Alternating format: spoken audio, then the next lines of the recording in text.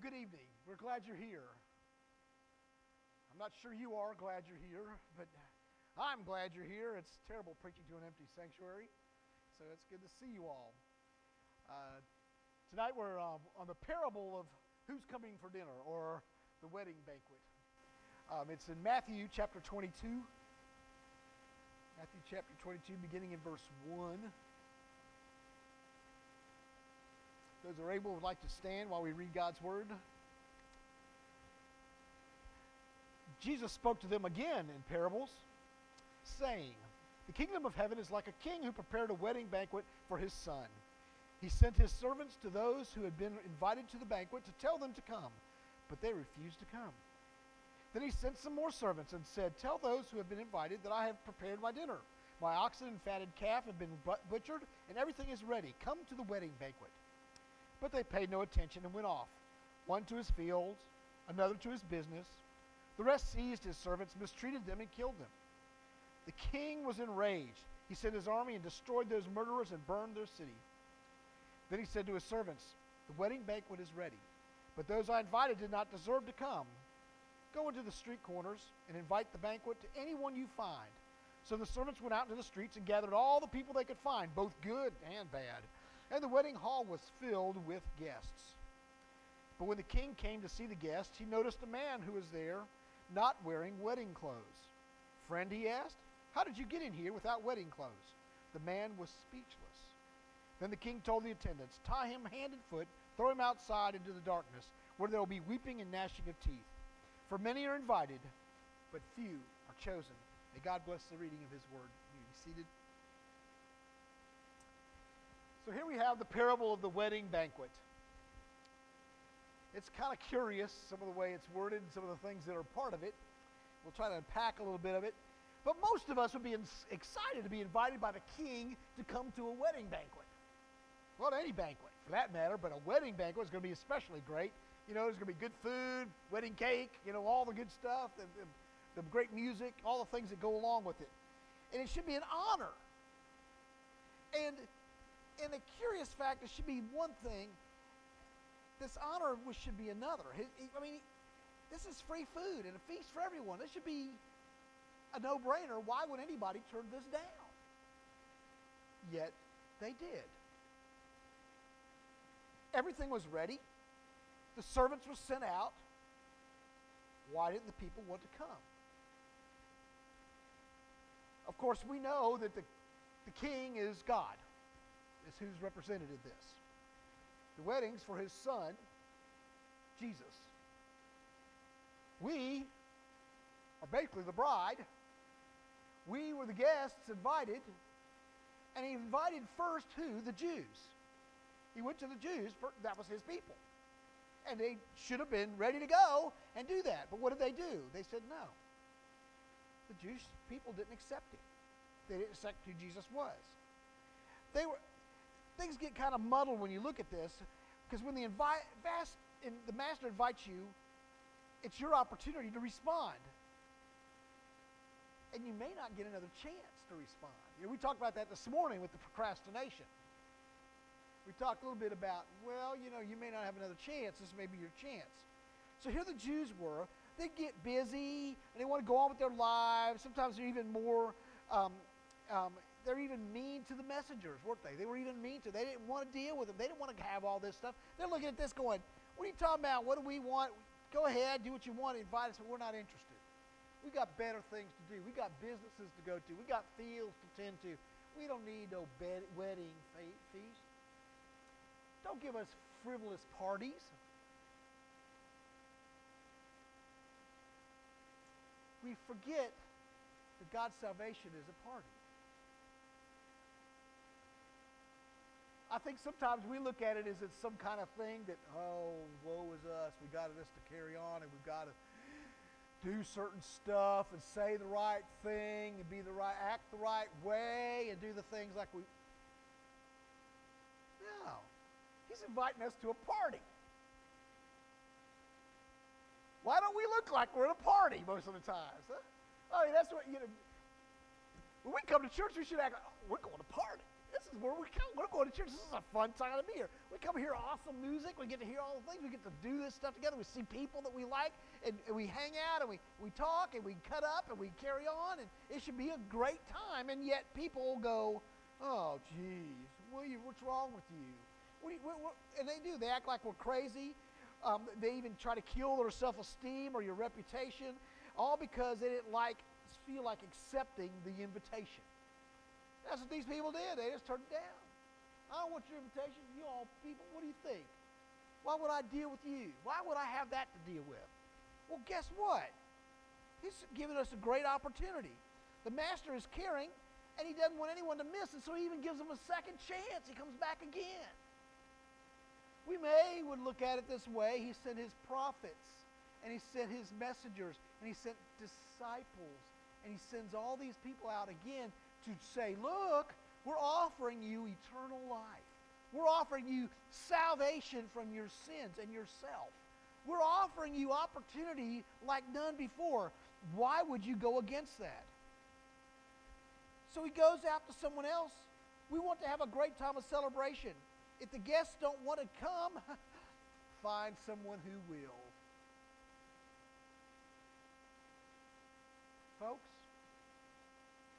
Jesus told them to wipe the dust off their feet if the town didn't accept them. God's saying, I'm going to give you a chance. I'll give you a second chance. But if you're not going to come, I'm going to invite somebody that will. So then he went to the Gentiles. He tried the Jews, his people, the ones that should know better, the ones that should know God best, the ones that should have obviously taken him up on the opportunity, and they went, no.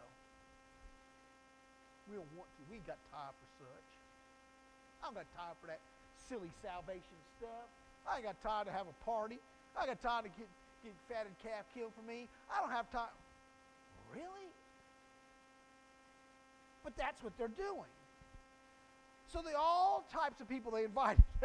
And it says, good and bad.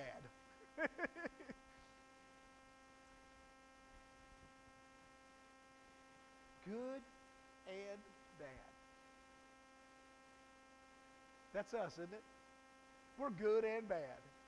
There's times when we're good. There's times when we're not so good. We're good and bad. That's us. That's who he's invited. He said, come on in. We'll worry about the good and bad later. And then another curious point comes. Somebody wasn't dressed appropriately. Now, we can take that and run a lot of different ways, because we get that, the new casual church, will dress accordingly. This has zero to do with that, okay? That's not what it's talking about. In those days, they were given the clothes to wear to the wedding feast. They were given special robes to wear. Everybody was. This way, when they came in, everybody was dressed alike. Rich, poor, no matter what socioeconomic class they came from, it didn't matter. They were all alike. They were all there to celebrate what? The wedding. This was what it was about. It wasn't about you and what you wear. It wasn't about if you had a nicer dress or a nicer tux than somebody else. It wasn't about how you looked and how you acted. It was about the wedding. Now, I can step on my preacher side here and go, we have a lot of people that worry more about the wedding than they do the marriage.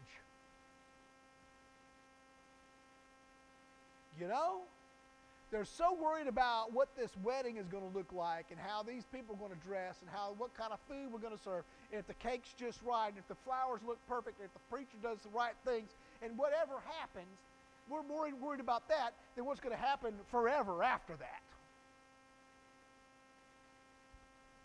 This is a marriage ceremony.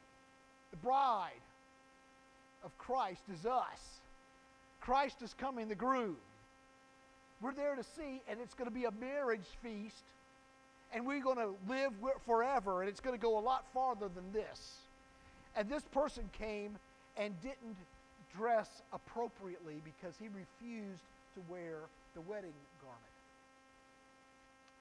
That seems kind of harsh, the punishment he got. But was it? What we are talking about is in the day with those given, there's a lot of scripture passage that deals with salvation. We know that salvation, the Savior invites us to share in that salvation and with him in a glorious feast. We also know that some don't accept that salvation. And that's basically what was happening. He was saying, I don't need what you're giving me. There's a lot of people that sit in churches today that are church members and act like they're all part of it, but they're not dressed appropriately. They do not have the covering of righteousness that is offered. You see, we are offered a covering of righteousness. Jesus' blood bought for us redemption and salvation. And all of a sudden, we've accepted the invitation, but we haven't trusted the Father. We've come to church, we've sat in the feast, but we didn't clothe ourselves with righteousness. We all know God can't face sin. So he can't face us that are not dressed and clothed with righteousness that covers that sin. And that's what we have to do. God is saying, look, I'm going to have to reject you if you do not wear the clothing of righteousness. If you don't have the proper wedding garb, I'm going to have to throw you out. So this guy missed the whole thing, and there was much weeping and gnashing of teeth. That would be hell. He's thrown out of the wedding feast. Now there's a whole bunch of folks that didn't even get in because they refused to come in. This guy was in, he had the opportunity, he had everything given him, everything he wanted. All he had to do was throw that robe of righteousness on, he'd have been fine. No, I'm not going to do it. I'm going to play church. And there's those folks that do that. They play church. They're usually not in the Sunday night crowd. They're usually somewhere else. But what I'm saying is there's a lot of folks that go out there and they act like they're Christians. Oh yeah, I do. They say the right things, they do the right thing. They go through all the motions, but they haven't let Christ take their lives. They haven't put on the garment of Christ. They've decided that's not what they're going to do. They just don't understand how much the Father loves them and how much the Father can't face us as we are. Jesus had to pay the price so that we could be invited to this celebration.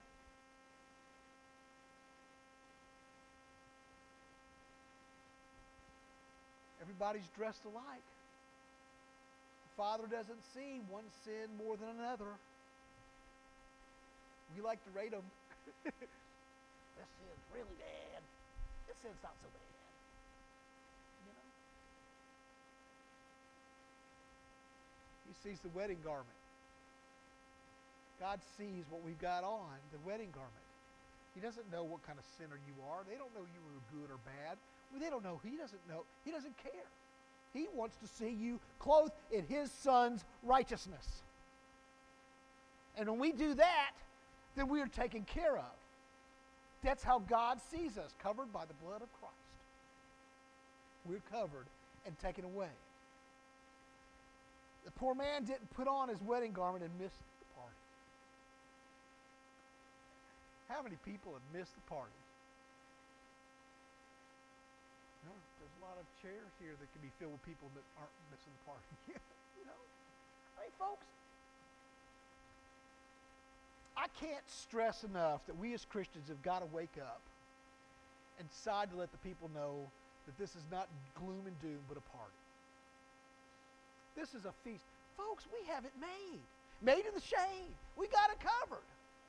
We've got it. I mean, God is taking care of us.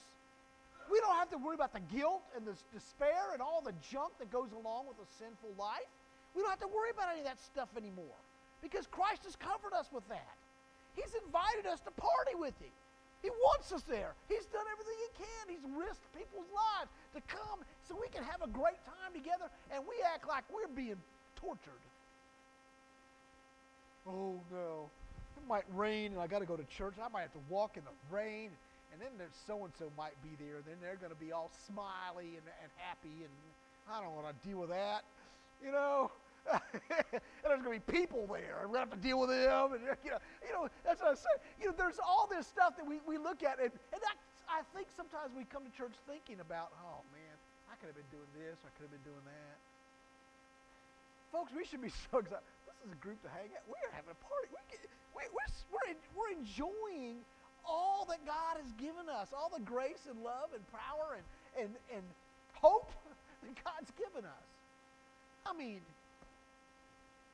in a normal day, today is a downer day with all the stuff going on with Ukraine and Russia. Let's get real. None of us know what they're going to do. We don't know what Putin's going to do. He could push the wrong button at any time. And we could sit over here going, is he going to push the button? What is going to happen? And where's going to hit first? And what's he going to do here? And how's Biden going to handle it? And what's going to happen here? And we could all sit here and wring our hands and sing gloom and doom all night. But we have more to celebrate than that. As Paul says, to live is great, to die is even better. We've got hope beyond this. This is like nothing. We talked Wednesday night about the glorious body we're going to have, I'm not going to look like this anymore. How awesome is that? I'm not going to be withheld by walls. Think about it. We've got something to look forward to.